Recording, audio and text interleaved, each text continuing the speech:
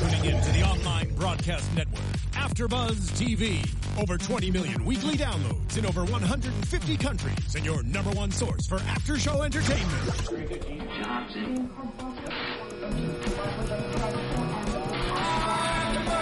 AfterBuzz TV, the destination for TV superfans. Producing after shows for over 300 of your favorite TV shows, interviewing celebrities and showrunners, and bringing you behind-the-scenes exclusives. All thanks to E! Entertainment's Maria Menounos, producer Kevin Undergaro, and internet leader Akamai.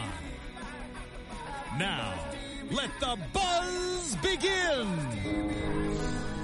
Well, hello everybody. Welcome back to another amazing AfterBuzz TV after show for your favorite show, Hemlock Grove. We're on Season 3, Episode 4, Every Beast.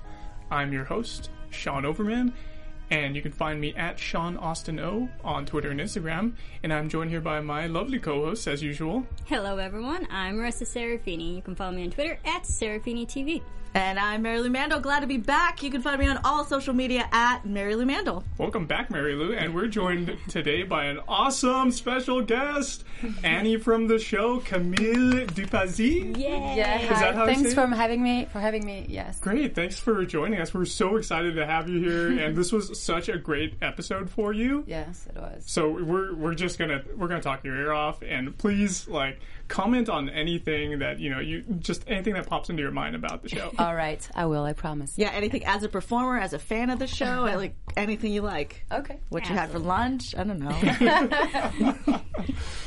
Okay, let's talk about Andres first to warm things up a little bit. So this was a really Andres-heavy episode, and in fact, it even started off with Andres. And he's in bed with Destiny, and they're talking about what the bachelor party that's supposed to be happening later on.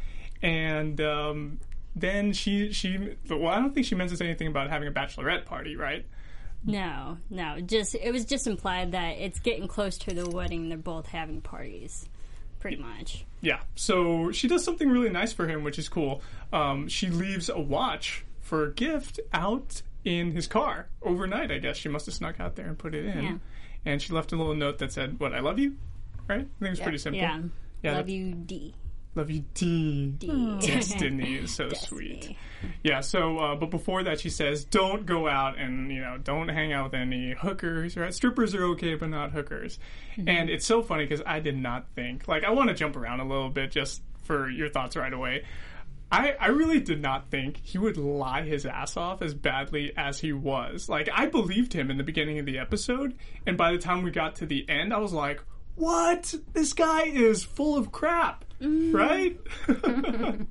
Kind of saw it coming, though, because the way that they've been establishing Andreas this particular season, he's lying, he's doing all these scheming bad plots, going against the Croatians. He's not the best guy that we thought he was. So they're just slowly building him up to be an antagonist, which is actually really unfortunate. Yeah, I was a little heartbroken for it. I was like, sure, okay, you do bad things to bad people, but to be bad to Destiny, I was like, that's the one person. No, he is actually bad. Yeah, it's not like he's Robin Hood anymore. It's like he's cheating on Maid Mariam, which is terrible. Don't do it. It's a terrible thing. Camille, your thoughts on Andres? That was really shocking. Well, I read the scripts first, but it's so interesting because this show is very creative and we always have surprises. I mean, Luke is really a nice guy. So I really like it when I see him on screen. He's really playing a character, and he's a very good actor. He's a bit different in life, and he's a very sweet person, and I like him very much. That's so funny that you say that because that's the exact same thing that Tio Horn said about Luke Camarelli. Every time she was we interviewed her on the show, she was like, oh my god, he's like the sweetest guy. We went out, we hung out with my boyfriend too. It's so cool. We love him. And he's just, this season, he's been just such a jerk as Andres. But it works so well. I mean, it's really, it was a good idea, I think, from the writers. Yeah. Yeah. It's just unfortunate for Destiny, though. The one man so far in the story, in the Hemlock Grove story, and he turns out to be a jerk. Wah, wah, wah. But to skip ahead a little bit, so we have the whole thing with the Croats. Well, he goes out to the bachelor party, right? To jump ahead a little bit, he goes out to like the supposed bachelor party. There's rap music playing, and no one's answering. It's like, and Peter even says like, "Hey, where is everybody?" They go downstairs. They find all the dead bodies, right? And it's all their friends. One of them's like that older guy who gave the ring that they were supposed to use for the proposal, that he did use for the proposal, right? And immediately Andres, he already knows who it is. We know who it is. We know it's the Croats, right? Yeah. But Peter goes out on the street, and he finds the tongue, and he says, "Hey, like, rattle the cages, get me who I need to talk to." The tongue delivers, and Peter gets stopped in his car. Windows get smashed out, right? Yeah. And they give him an iPad, which I thought was kind of funny. Yeah, I was like, We're high tech. That's very threatening right now. So I thought that was interesting, but I liked how it comes around. And it's like we actually get the reveal of what was on the iPad. So yeah, exactly. I didn't think about what's on. It's just a message from the Croats. Like they're going to say, "Hey, come meet us at this place" or whatever. But yeah, that must have been what it was, right? It's the digital media. It's just everywhere, right? Yeah, I mean that's more effective than giving him like a USB drive. Of like, here, plug this into your computer when you get home. It's like, no, here, watch this right now. Yeah. But it was very extreme that they had to smash his window. Like they already like stopped in front of him, stopped him back, and then crashed his. I think they were trying to send a message. Don't be messed with. They did it. Yeah. See, that's the great thing about this show, about Hemlock Grove, is that we just go to the extremes with every situation. And it's a great thing about Netflix, too. They just pull out all the stops.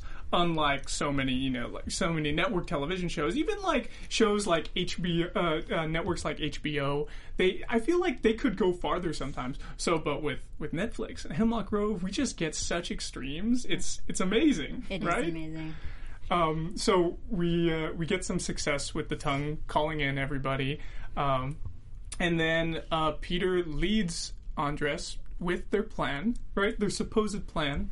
They go into the house surgically. They're supposed to take out the main guy. And did you guys get his name? Milan Faber, right? Yeah, that was the Croat's name. He's the head of the Croatians. Yeah, played by Megwin Fairbrother. Cool name. I love that guy. I loved him in that show Helix. But anyway, so did you see that show, Camille? Oh, no, another show? Oh yeah, he was in the show, the sci-fi show. No. Yeah, great. He had a great role in that too. But so he ends up delivering. Pretty much, Peter delivers Andres to them. Yeah, I like how Peter's taking charge in all this. He's taking initiative because he's the one that actually doesn't want to get his ass kicked either. So he's like, "Hey, I kind of like my life. I'm gonna go out and make sure this all ends now." But the way he went about it, like, I appreciate Peter for the proper steps he did to get to one person and actually properly end somewhat of a feud. Yeah. Instead of violent in a way. I mean, it was a little violent at the end, but yeah, he had to sacrifice someone who's potentially going to be like a family member of his, right? But it was because he didn't want all of his Roma family to be executed as well. Yeah, he's saving people by delivering just an Andreas to them. Yeah. He was really, it was so good in this episode and many others, of course. Landon. It was so subtle. Everything he did was so subtle. You have little looks. Everything is very subtle. I liked it very much. You see everything in his eyes. It was really nice. Yeah, that's right. How was working with him? You didn't have too many scenes with him, but you did have some in the beginning of the season. Yes, we had scenes where is really in character. I mean, I had a fantastic connection to all the actors, which are really, and I mean it, really fantastic people in terms of they're real artists. They have culture, and they're extremely funny and really nice to hang with. And we had a very, very good time. And so I really love all of them. Like, I could talk about each of them and say things about them. No, I like Landon. Yeah, Landon is a real artist and is a musician and is very talented. And to spend time with him was very interesting. We were a group where everybody was kind of different, but we all linked together in a way that's pretty rare. It's not on every show. It's not all the time, but it happened. It was really nice. And you guys are a very international cast as well, yes, right? Yeah. So we were from everywhere, pretty much. Yeah. Yeah, it's amazing. It's so cool. So who did you like hanging out with the most offset? Did you guys like go to bars or anything? We were like a big group, actually. It was really funny. We were surprised about it as well. And of course, I adore Gio, and we like each other very much. She's a fantastic person and fun. Yeah. She's awesome. Yeah. Yeah, she seems so fun. Every time, we've interviewed her 2 times via Skype. We had her in here in the studio one of the seasons, and we just want to have her back because we're so close with her now. And she keeps telling us on social media too, like, "Oh, let's go hang out. Let's go get ramen. Let's go get some drinks or whatever." And we really would love to have her again. It would be amazing. Yeah. But unfortunately, we could all hang out the next time she's here. Yeah, we just need to get her here. Hopefully, we can get her before the end of the season. Maybe, I don't know. Maybe. We'll see. We did just interview her, but if she's in LA, maybe we can get her in. Yeah, then talking to her, now, like, every time we meet one of the actors on the show, I get a little bit more invested in that character because now there's, like, a real-life person attached to it. So in this episode, like, with Destiny, I was like, oh, there's no scenario where she's not going to be hurt. Like, she's going to be hurt. Either she finds out the truth about his infidelities, or she's going to find out about the bad things he's bringing to the family. Like, there's just no... She's not going to win here. Yeah. So I was like, oh. Yeah. Which is upsetting because the character is so likable. All you want is for her to have a likable person in her life and have her win, I guess, in the end. So, yeah. I think especially we all women like this character really much. She's really interesting. She's got a masculine side, and she's a real woman. She's amazing. Yeah, like he calls her and says, like, "Oh, be careful because your men are out of town." She's like, "Well, when have I needed you guys to take care of me?" But like, it's still, they're very important in her world. So it's like the vulnerability and the strength all at once. Like, it's what we all kind of strive to be. And she can't. There's no getting away out of this one. It's really sad because she wants to have a good time, but then she realizes, like, during the first conversation on the phone, he's lying. He's holding something back, and he's obviously... He thought... She was like, "Oh, did you like my surprise?" He's like, "Wait, what? What? The dead people? Did you have something to do with this?" No. Obviously, it was the watch. But he was just so freaked out, and already it's starting off badly. Like, he's not... Like, they're about to get married, and he's not telling her everything, right? He's not thinking of her as a partner. Right, and then, because I watched this episode multiple times, and listening back on that phone conversation between Andreas and Destiny, it felt like a goodbye. Like, Andreas knew what was coming to him, and this was, like, his last sincere conversation he could have with Destiny. Just telling her how much he loved her and whatnot. I was like, oh, that's so sad. Yeah, and there were, I'm also thinking back a couple episodes ago, I think it was last episode where she had that vision with the chapel and the kids running around, and you mentioned what it could be, like your predictions on what it could be, and I was like, hey, maybe we didn't see the whole vision, right? So now I'm thinking, it's probably a funeral. It's a funeral. Right? It's just like kids playing around during a funeral because they have nothing else to do, and it's like symbolizing Andres' funeral, which is terrible, right?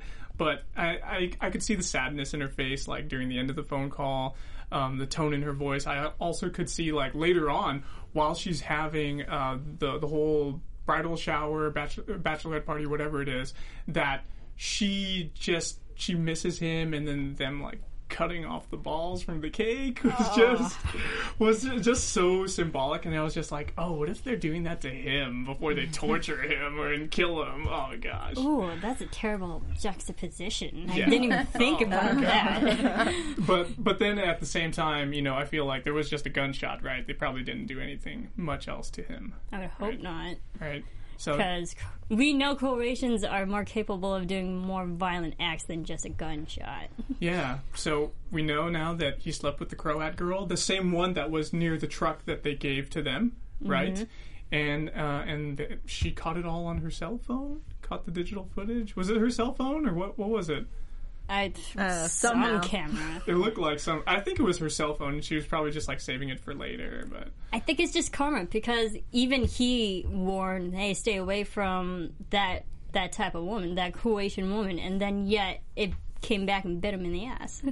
I'm wondering if he slept with her before we introduced her character at the truck.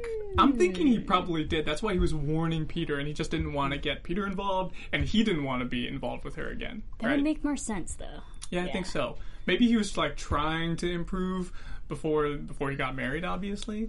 So, but still, his past transgressions came back to bite him. Ouch. Oh, but anyway, Andreas is likely dead, and then another person who we have a lot of in this episode is Annie. We get tons of Annie in the episode. Oh my gosh. And we get one of the first scenes we have is you and Roman just like fled from the Upirs who were infected, right? So Annie and Roman are out of harm's way, and Roman confesses more to Annie, right? Yeah. And he confesses about Nadia. Yes, and I'm trying to reassure him, and he's kind of worried that I'm gonna spread the words around, and he's scared of Peter knowing about the fact that he's the father. Yeah. Mm-hmm. Yeah, but she says she's very good at keeping a secret, right? Yes. Yes, which is great. Very good. Now, I want to know, here's a secret that probably Annie didn't give up last episode. How old is she, Camille? We believe she's 150 years old. Whoa. Okay. Yeah. That's good. Mm-hmm. I don't know if you listened to our show last time, but I said she's got to be more than 90.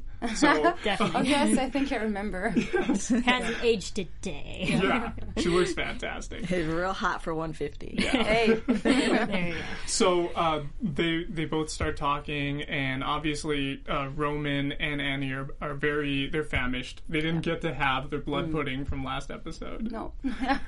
And Well, they were stuck in that wood and had that house in the woods, so yeah, they're kind of hungry. With the wimpy guy who ran away.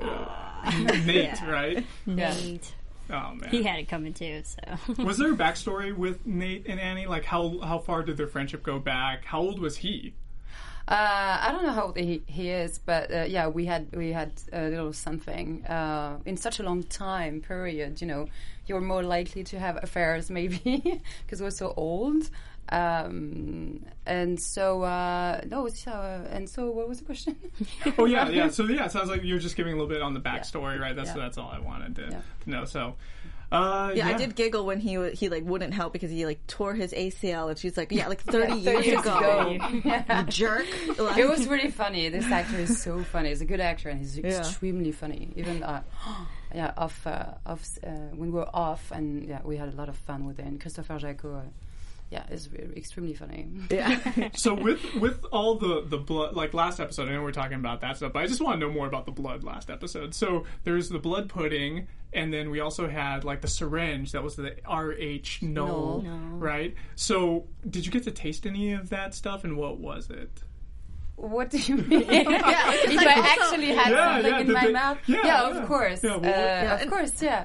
Well, in the blood bank, there's like definitely blood going in the blood around. bank, there's a lot going on as well. So it's usually based with beet juice. So it's not so bad. Yeah, beet juice is good. Oh, that's great. So it's probably really sweet. Yeah, it is. And then detoxifying. Also healthy. Maybe some other stuff, some color, I think. And sometimes you don't want to know too much. But I think it was pretty pure. I'd say, yeah. Okay, that's good. And not so bad too. The taste is quite good. Great. So, the taste was good, and over at the blood bank, Annie and Roman got their fill. It was just they were like kids in a candy store. Yeah, am I right? And how beautifully was that shot? Like, and like the set design awesome. With that, with all of the little blood bags at the top, and then they have the shot over the top, and Roman's like walking and touching. I was just like, wow, this is gorgeous. Yeah, it was beautiful. Like they really, when we discovered the set, we liked it. So magical. I was like, yes, they're gonna eat so much. Like the best buffet ever. And I feel like a lot of shows that have to deal with vampires and Upirs and that I feel like every time they drink blood, it's always like a turn on. It's like an ecstasy like type of thing. Exactly. It's very over sexualized, and I liked how Matt Grove showed it in this episode. Well, yeah, they really showed it because we go so far, then we end up having sex together. Yeah, it's because of this turn on, and it's really ecstasy. It set our senses on fire. And it's just like a good meal with good wine, and you're with good people. And Whatever. One thing leads to the next. And you were last episode. You were just in a life or death situation, about to get fed upon. So you're like, hey, why not? Right? Yeah, we shot this during an entire day. Well, all included, including the cop who arrives, and so we had to have some kind of choreography. because once we had blood on ourselves, we didn't have the time to go back and take showers and dry our hair and do makeup again, and it would have taken forever, and we didn't have that time. So we pretty much did many takes before we were full of blood, and then that was the shift. And then once we were full of blood, we did it again and again, and then that's how we did it. But it was a real choreography, so we rehearsed many times, and it was quite fun actually. It was really funny. We had fun. It looked fun. It was really funny. It's not every day you get to shoot something like this when you're an actor, right? Yeah, right. Well, I've been listening to Mindy Kaling's newest book, and she says something in there about sex scenes and how like everybody always like they're so awkward and weird. And she's like, I really love them. You know, like I think it's really a good time. I don't like it very much. I didn't have so many as well, but this one was really special and fun, and to be covered by this fake blood. You feel a bit less naked than in another situation. The lights are not so bright like here, so you don't feel so exposed in a way. Right. Well, and I had the bill upon me as well. That helped. I was so relieved. I will wear a Skarsgård. There you go. You seem like you were so comfortable working with him during the scene. Yes, I think I was really lucky because he's extremely professional. He's so used to a set and to everything, so it was really easy. And I just went for it. At the same time, it was really respectful and it was perfect. I think it was good. We did a good job. We really had fun. It was really funny. Yeah, and we also learned in this particular scene that your character was really affected by the way Roman attacked the guard, and she very remorseful. And it even later on when you're crying in the shower, it shows that Annie feels bad about what the Upirs have become in today's age. She cries into the shower as well because of what happened with Roman. It's really not something she wanted, even though she's looking for her Upir family. It's the only one she has left. Well, she's a really heavy character. Very complex. You saw it already, and she's a really special Upir, as she wants to be a creature of God, and she believes, I don't know if she is, but she believes she is, and she believes if she does everything, she can be the right hand of the creator or something. She will be, and I think she's a beautiful, strange creature. That's a really fantastic take on Annie, because and it also speaks to how old she is too. Because if she's 150 years old, she was probably born during a time when it was like, especially like if she was born, let's just say she was born in France, right? Very probably religious community, right? Or even just back then in the 1800s, it's just like the world was so different compared to it is 2 centuries later. Yeah, and the Romanian culture themselves is like 80% Christian, so it would make sense for her character to be Christianic like that. Yes, absolutely. I was wondering about the blood bank, if it was if that was an actual blood bank or if it was another Upir's like special stash. Oh yeah, that's why they had like a guard on it. What are your thoughts on that?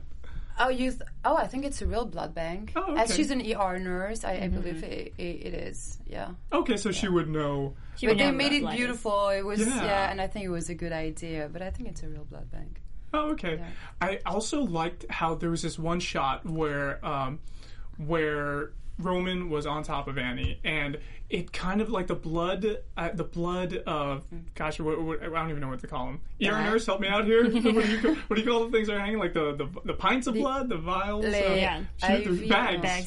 There you go, bags. Yeah, okay, that's more simple. Okay, so the bags of blood, they were positioned over Bill so perfectly that they kind of looked like wings. Sure. In a way, and that was like totally reminiscent back to season 1, where he was supposed to be like this dark angel that came in, and that's when he went after his cousin, right? So I was just recalling that a little bit. It was kind of crazy, right? And I wasn't sure if maybe I'd missed something or not. But did Annie know at this point that she and Roman are related? Yeah, she does. Okay, she does know, because I know she. I had to. Yeah, I had it in my notes. I was like, she's had to know. What? Right. Because she knows everything from the start. Yeah. That's what I was feeling, because she had mentioned a few times like about his mother, but then when this went down, I was like, well, does she not know like who his mother is? Just that there is a like evil mother somewhere, and then I was like, girl, I'm so glad. I'm so glad we brought this up because I've been thinking about this too. It's like, what is her motivation? Why is she doing this? For the story? because it set our senses on fire. Well, the limit between how much she wants to have a family and how much she wants to find them and to be part of them and because they share the same blood. I thought it was a funny thing, and we are actually sharing blood at that point. Well, it's a special thing. It's an Upir thing. It's like ecstasy, and it just happens. And well, it's a recurrent. How do you say theme? Theme. I like the way it sounds better in French. Theme. Like je t'aime. And so I learned it's a recurrent theme in TV shows or incest. Like the incestuous vampires is I've seen that before, but then like already Roman's done this before. You know, so it's like this family, this is a thing. Yeah, like a lot of people repeat the same thing over and over if you don't go to the psychiatrist. Like the same thing. For him, it's he's like, I got stuck in it again. Yeah. This is a Maury Povich episode, you know? And it's so funny because now he's not being manipulated by his mother now it's his sister that's manipulating him. Two women in the same family manipulating the same guy. Wow. Oh, Roman. Oh, man. And watching that, I was like, no, don't do it. She's your sister. Because I knew. Because I predicted in episode 1. And I swear I haven't watched ahead. This was like straight up. I was like, I think they're brother and sister because you look so much like Olivia. I was like, it's too close. I don't like this. And then here, sex with her brother. Right. And then so her being upset in the shower, like... We're kind of shown that she's upset because he like attacked this innocent guy, but then we learn later like, oh, she's like upset because she like crossed the line that maybe she wasn't trying to cross yet. Really? Or ever. Is that the reason? So then, you know, complicated. Life is hard. I guess Upir women are just as complicated as human women, right? No, I remember a girl, the actress who, let's say, took care of Roman in an alley in the first episode. She saw us on set, and she was, first episode, she's like, oh, are you brothers and sisters? Like, what? You could look like your brothers and sisters. I don't know. I'm sure it must have been. She was a visionary. Did you get the scripts? Did you get the scripts? Yeah, great casting choice. And I'm not. So tell us, how about like the audition process? How was it for? Oh, I videotaped myself and like 2 times for them. Yeah, they asked me to see a little bit more because they were interested, and then I got it. And I had to pack in 5 days for 5 months.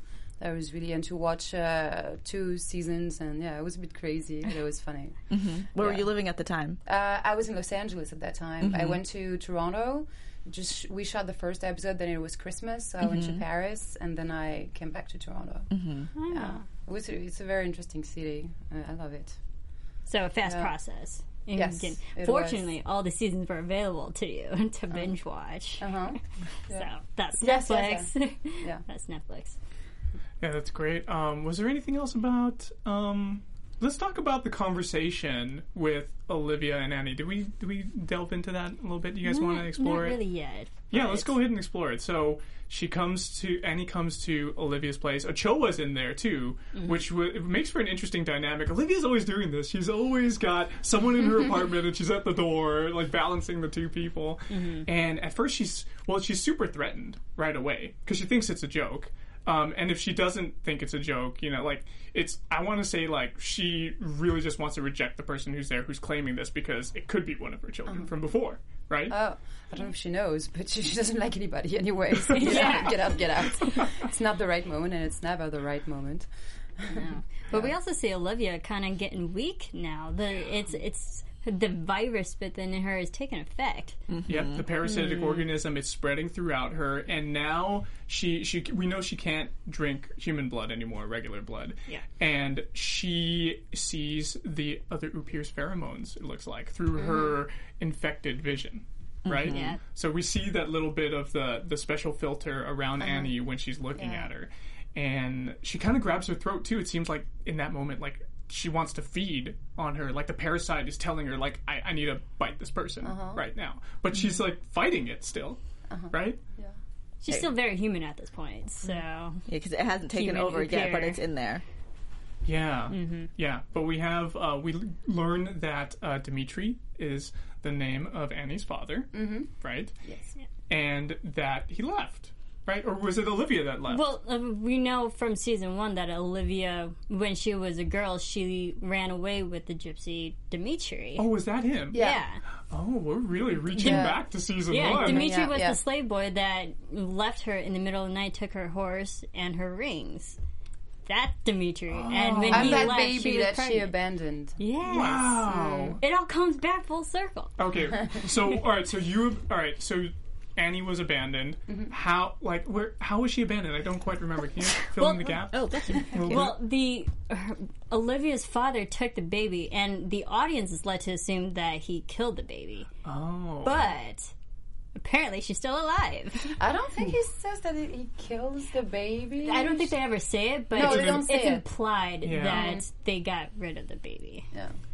Quote So unquote. yeah. wow. Yeah. Just like She my doesn't want it. She says a slave is still a slave. And Still a slave, yeah. That's Yeah. right. She was ashamed. yeah. Man, my mind is blown. Like There's- so many connections to the first season. But It's this moment crazy. is very beautiful at the end of the first season with this little girl, and it's really beautiful the way it's shot and everything.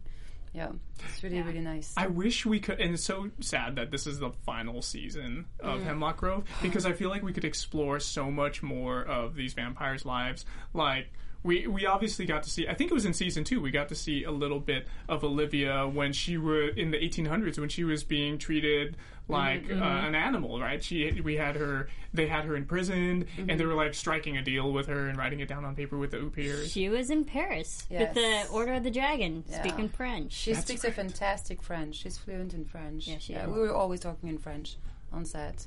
Aw, that's Great. amazing. Yeah. That's great. Yeah, she's really nice. Yeah, she's been here in studio. She's amazing. Yeah, she's Love her. fun. Very fun. I missed out on her. You Aw. did. So, was there anything else about the conversation with Olivia and Annie that we wanted to discuss? Annie says the line soon. I'm gonna completely butcher this. You probably say it better than I would. Sunt fata ta Magdalena, which in Romanian actually translates to "I'm your girl." I'm your daughter, Magdalena. yeah. I'm your daughter, I'm your daughter. Magdalena. Whoa! So my real name is Magdalena in the story. Oh, okay. Yeah. Wow, mind blown. Then I again. had I imagined a new French name. I imagined as a backstory that somehow I ended up very, very, very young in France, and I was raised in France another way, and I was named Annie.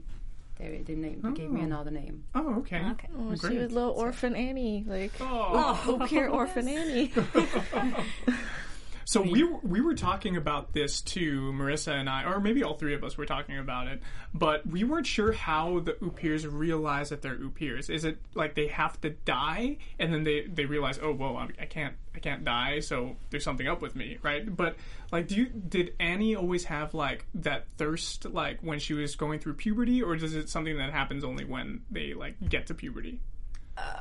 I think it's my mother, and I think Olivia is cutting something. It's like a decision, for example, for her. She cuts her tail, kind of a tail that's in her back, and that's how she becomes an Upir, right? Am I Yeah, wrong full-blood saying that? Upir. I don't really know. I didn't get that Yeah. far.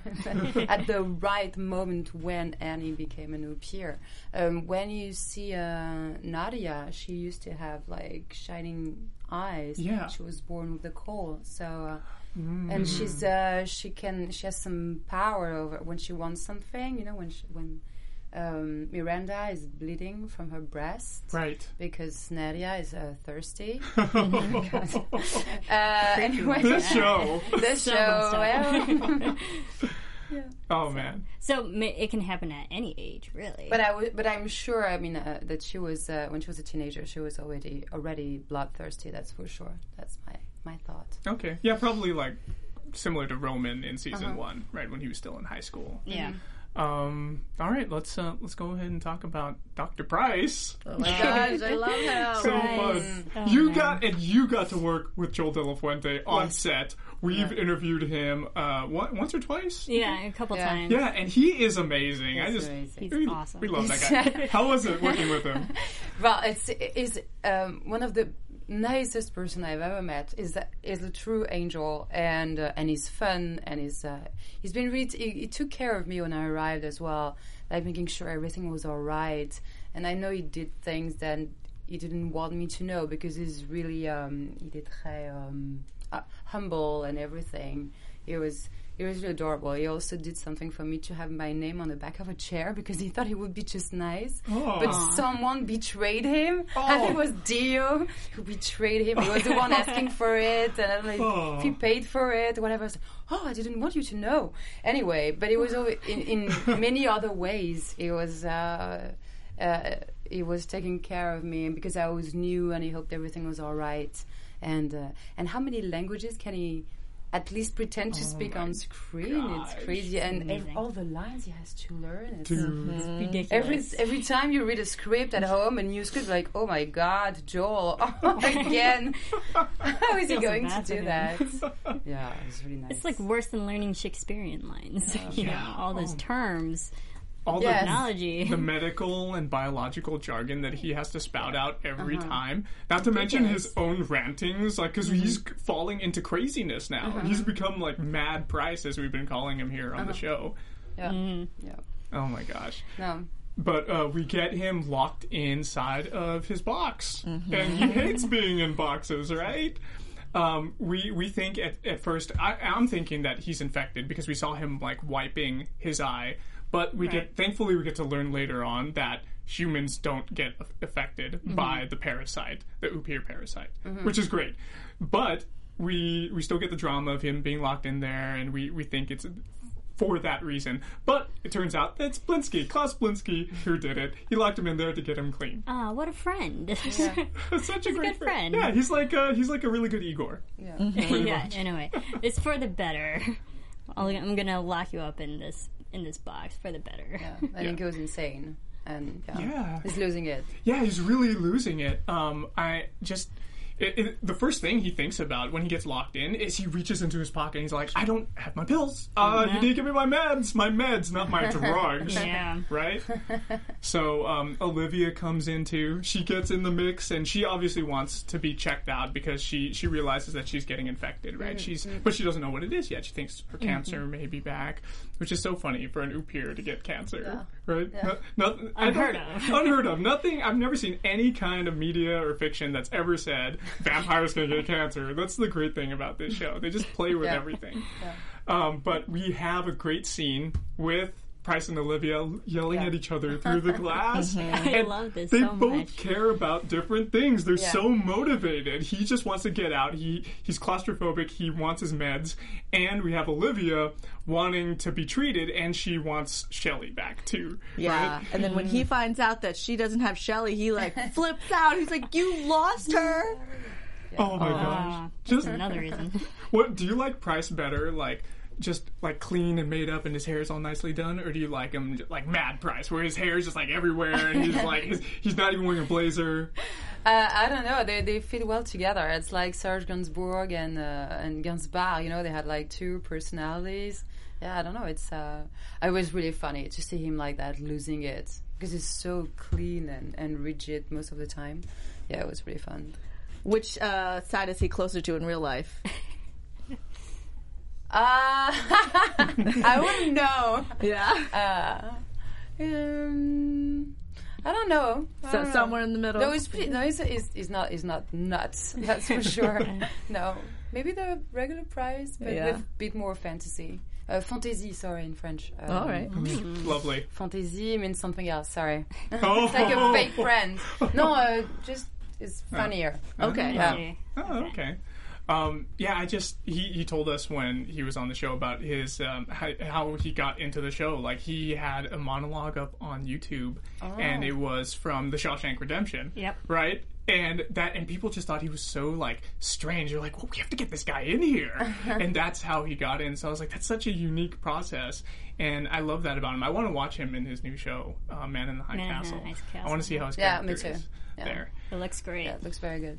So, but then we find out that Blinsky is really forcing the box to be closed, right? And how fun, it was kind of like a Deus Ex Machina, like out of nowhere, like the engineer fixed it. He's like, oh, okay, hey, it's fine, there's something wrong. This guy's good. The guy coming in, so fixed close. it. So close for the full detoxing of Price, but no, back on the meds. Did it seem like it was 24 hours? I feel like it was, That felt like maybe 8. Yeah. Maybe. Yeah, he had his shirt untucked. It was probably 8. True. But then he goes right back and he gets on those meds, and then he has a conversation with Olivia, right? Mm-hmm. So she goes in there. Already Price has the specimen, the Upir infected specimen, in there, displayed. Gosh, he loves it. He loves it. He's crazy. He's fascinated by it too, I'm sure, right? And he pretty much tells her everything. Like, he was the knowledge base that she needed to advance her storyline more, and she knows that she's infected now, and she can't. She's like going desperate, right? She's like trying to make a deal with the devil, with Price, right? Like, okay, do I need chemo? Do I need radiation? I'll do it. I'll do anything. And she ends up just being shot down at every chance, and he's just like, you know what? There's no treatment that I know of, and you're gonna die in a month, probably. Yeah. It felt very condescending. Like, he really didn't care. It's like, it's science. There's no turning back from it. That's right. Yeah, and he cares more about his meds and probably Shelley than anything else in this whole show. Yeah. Oh man. But speaking of Shelley, let's go ahead and talk about her. She had a little bit of a storyline going on. She is helping out people inside Roosterpoot. That name, Roosterpoot. So, what do you guys think about her doing all this? And she's obviously proving that she's useful. Mm-hmm. Yeah. She's developing into becoming more like confident in herself there. Like, I see her like just becoming more comfortable wandering around with all of these other people and not like hiding in a corner. She's sitting out, she's reading her book, and she's, people are coming up and saying things to her that she doesn't like, and she steps up to them. I mean, I think my favorite line in this episode was, "This eye doesn't close." It doesn't. Yeah. That was really good as Shelley, but also I didn't want her turning dark in a way. Granted, it was to get rid of the mean guy who was making fun of her. But I was like, Shelley, you're so much good. You're more good than that. And he's like, don't stoop to his level just to scare him. She has to protect herself. And it's really like, that's where she's experiencing life outside of the house for the first time. And she's not so bad. She's just protecting herself. Well, they made the guy so mean. He's so mean. He couldn't be worst, right? Yeah. No, yeah, he was really bad. He was calling her a monster. Saying like, yeah, you did it. You killed that girl. And it's like, but the girl was a killer too. You didn't know that, did you, old man? Yeah, but so we end up having them. She's obviously growing her relationship with Aitor. He's her mentor. We know it now. And friend. And friend, yeah. Probably one of the closest friends she's ever actually had in her life. And I can see they're pushing, like, the story is pushing them together. They're being pulled towards each other.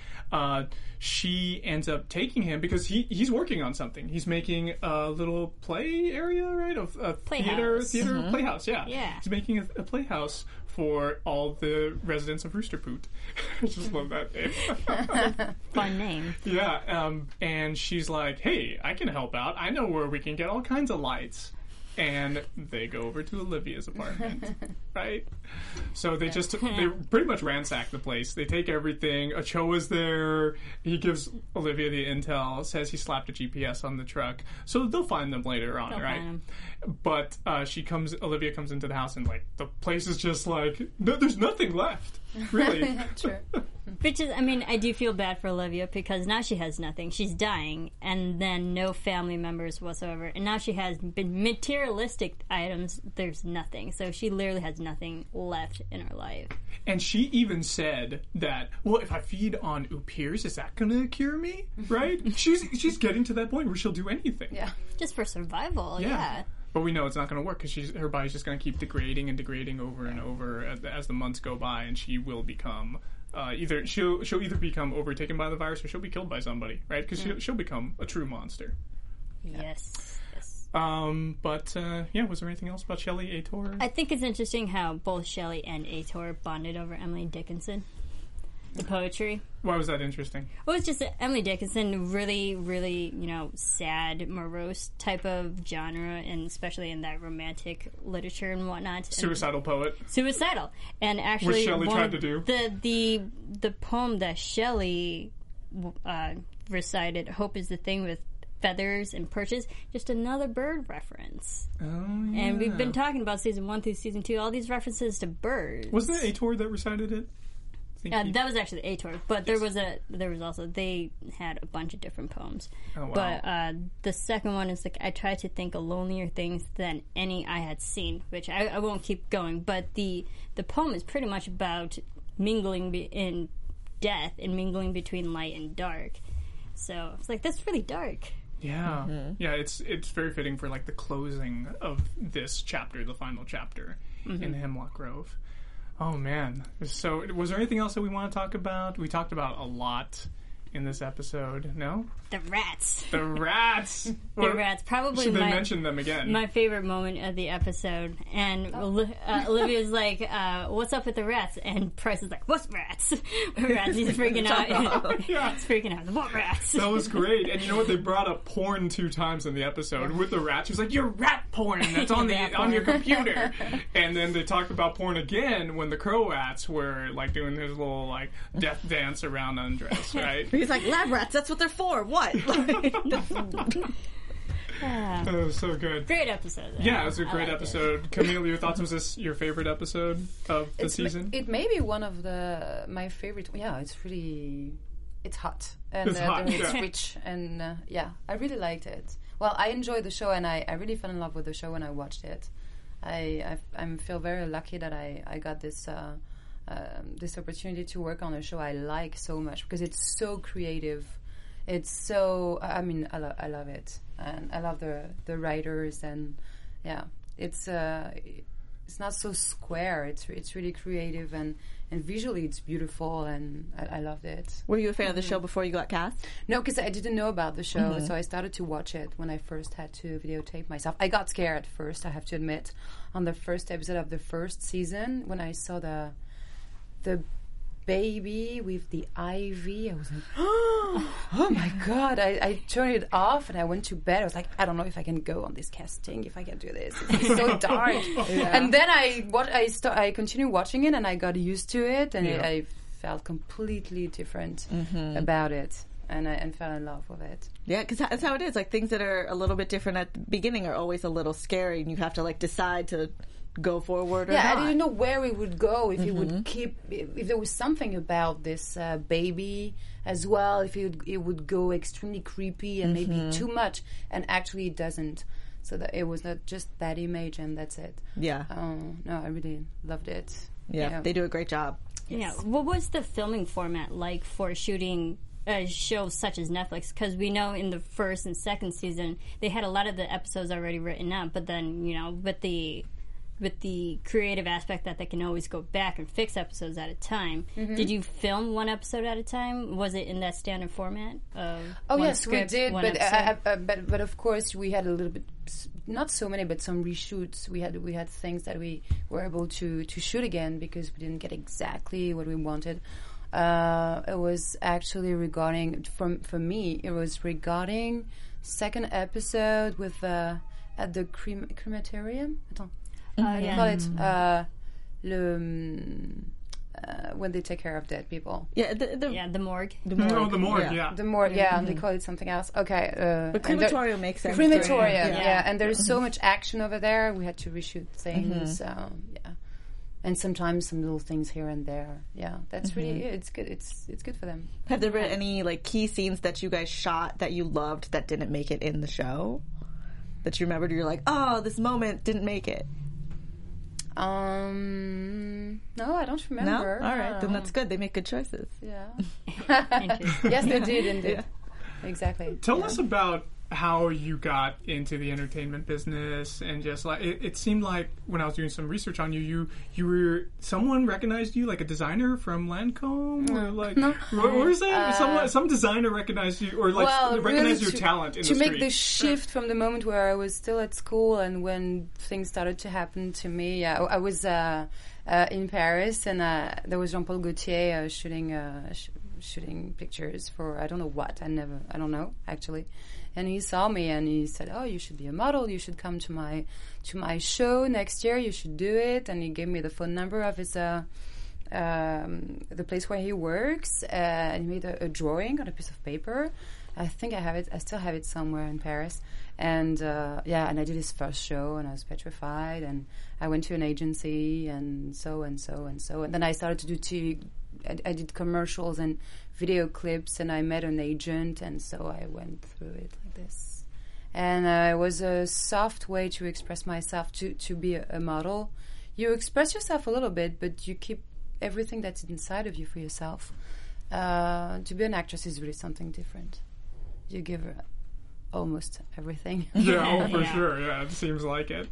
What are some like important lessons like you've learned from working with the cast of Hemlock Grove? Like, who did you learn from the most, and what did you learn?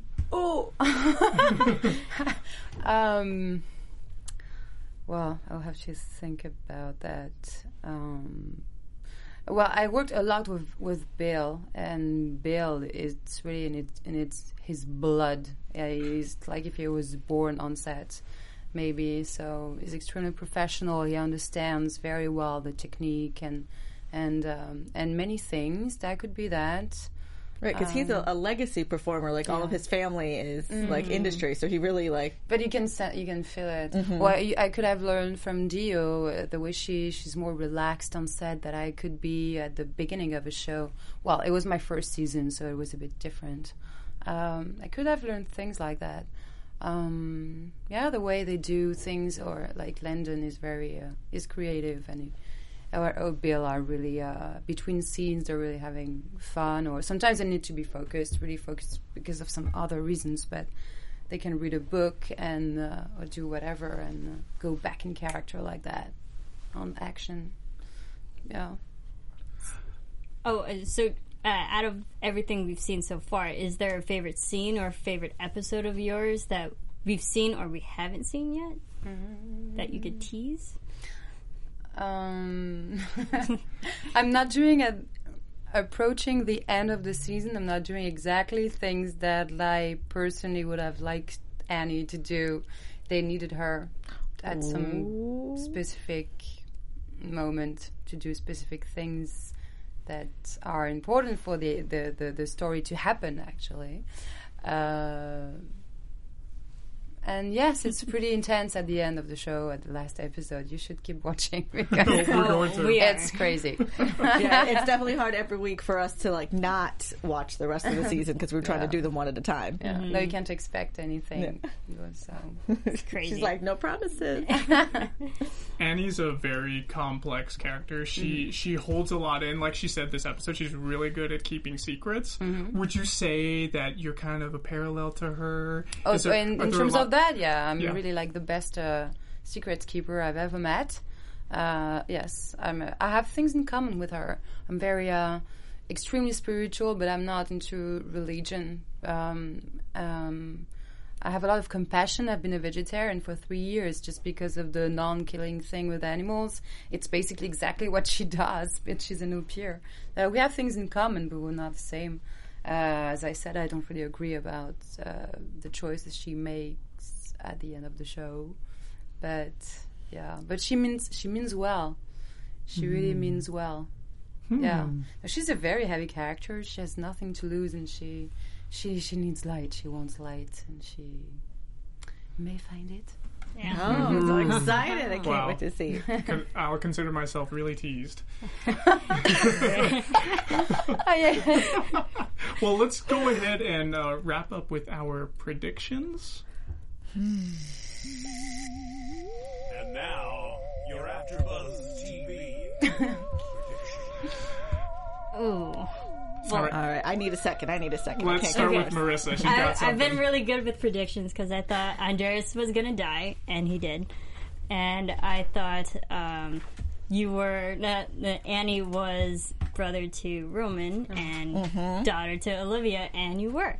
So I don't want to say this, but I feel like maybe Annie doesn't have a positive outcome, which was really, really sad. I was like, I don't know how well this story could pan out because it's already so messed up from the beginning. I don't know how it can have a positive outcome. I don't want to say you're gonna die, but I don't know. I don't want to say it because you're right here. I can only see tragedy as well. I see Camille. She's just zenning now.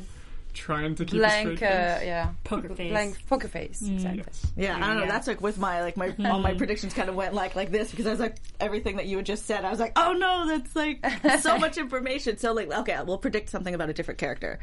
No, Shelley's just going to keep coming into her own, like as we see this. But I think she's still like you want her to keep her light. Like I think she's still going to be light. It's just her learning to use like verbal protection. Because she could be, she is physically bigger than people and could physically protect herself, but it's going to be her just being like self-aware and utilizing that to her benefit more and more. Well, I have one regarding Shelley as well. Olivia will find Aitor at some point. We know that Ochoa slapped that GPS tracker on the truck, right? Mm-hmm. And with Olivia, the way she is right now, she obviously is very frustrated. She wants to find Shelley again. She wants to get her back in the house. And she's turning infected zombie Upir status. Mm-hmm. She is going to go after them, and then Aitor's going to get in the way. And I feel like she's going to kill Aitor, and that's what's going to drive Shelley to kill Olivia. And we've been predicting this the whole season. We feel like Shelley has to be the one to kill Olivia. Yeah, that makes sense. I also think because we saw Price doing the, microscopic checking into the microscope, that he realizes that Spivak's genetic makeup is reptilian. Mm-hmm. He's getting closer. Amphibian. Yeah, amphibian. He's getting closer and closer to realizing who Spivak is. I think Spivak's going to find out and kill Price. Oh no! I did love when he found the small. Was it the microfilm or whatever it was called? Yeah. And he was like, they just made the word small and thought nobody would figure it out. And I was like, yeah, they really did. That was so cool, actually. And then my other prediction is with Peter and Destiny. Like, Destiny is definitely going to blame Peter for it, and it's going to kill their relationship. Like, she's going to straight up blame him, like, you got him killed. Yeah. And even though he did, but it's going to, like, hurt them. I really don't feel like she would blame him. I feel like she would support Peter in his actions because he knows, like, he knew what was happening behind the scenes. Do you think he's going to tell about Andreas, or he's just going to leave out the whole cheating thing? I think Destiny knows, because when Andreas was shot, she had that feeling, then she knew something was up. Yeah, and I think Destiny's just smart, that she's going to put two and two together, realize Andreas is dead, go ask Peter, but because they're so close in family, I don't think Destiny would cut that tie completely. I feel like Destiny's a go with the flow kind of character, and she's really like in touch with the world, right? We've seen her have so many premonitions. She probably knew this was coming, and she was just preparing herself for it, and she was just going with it because she wanted to be happy too, right? Yeah. I don't feel like she's gonna blame Peter. Heartbreak though. Yeah. Sad. Yikes. Well, she is on the screenshot for the next episode. Yeah. Yeah, but well, let's go ahead and it sounds like we're gonna wrap it up now. All right. Where can we find everybody on social media? Again, guys, I'm Mary Lou Mandel. You can find me on all social media at Mary Lou Mandel, MARIELOUMANDL. And you can follow me on Twitter at Serafini TV. Me, Camille. Camille de Pazzi on Twitter and Instagram. Yes. Okay, all right, very good. Thank you so much, Camille, for joining us. Thank you very much for having me. Such a great conversation with you, and we hope, for like maybe shows in the future that you happen to be on, then we'll invite you back, and you can have another convo with us. Yeah, I'll come. Okay, great. And Thank you so much. Thank you. And you guys can find me at Sean Austin O on Twitter and Instagram. And be sure to check out my book on the iBookstore, City of Angels and Discontent. And be sure to rate and comment on it to let me know what you guys think. Thanks so much, guys, and we'll talk to you next week. From executive producers Maria Menounos, Kevin Undergaro, Phil Svitek, and the entire AfterBuzz TV staff, we would like to thank you for listening to the AfterBuzz TV network. To watch or listen to other after shows and post comments or questions, be sure to visit AfterBuzzTV.com. I'm Sir Richard Wentworth, and this has been a presentation of AfterBuzz TV. Buzz you later. The views expressed herein are those of the hosts only and do not necessarily reflect the views of AfterBuzz TV or its owners or principals.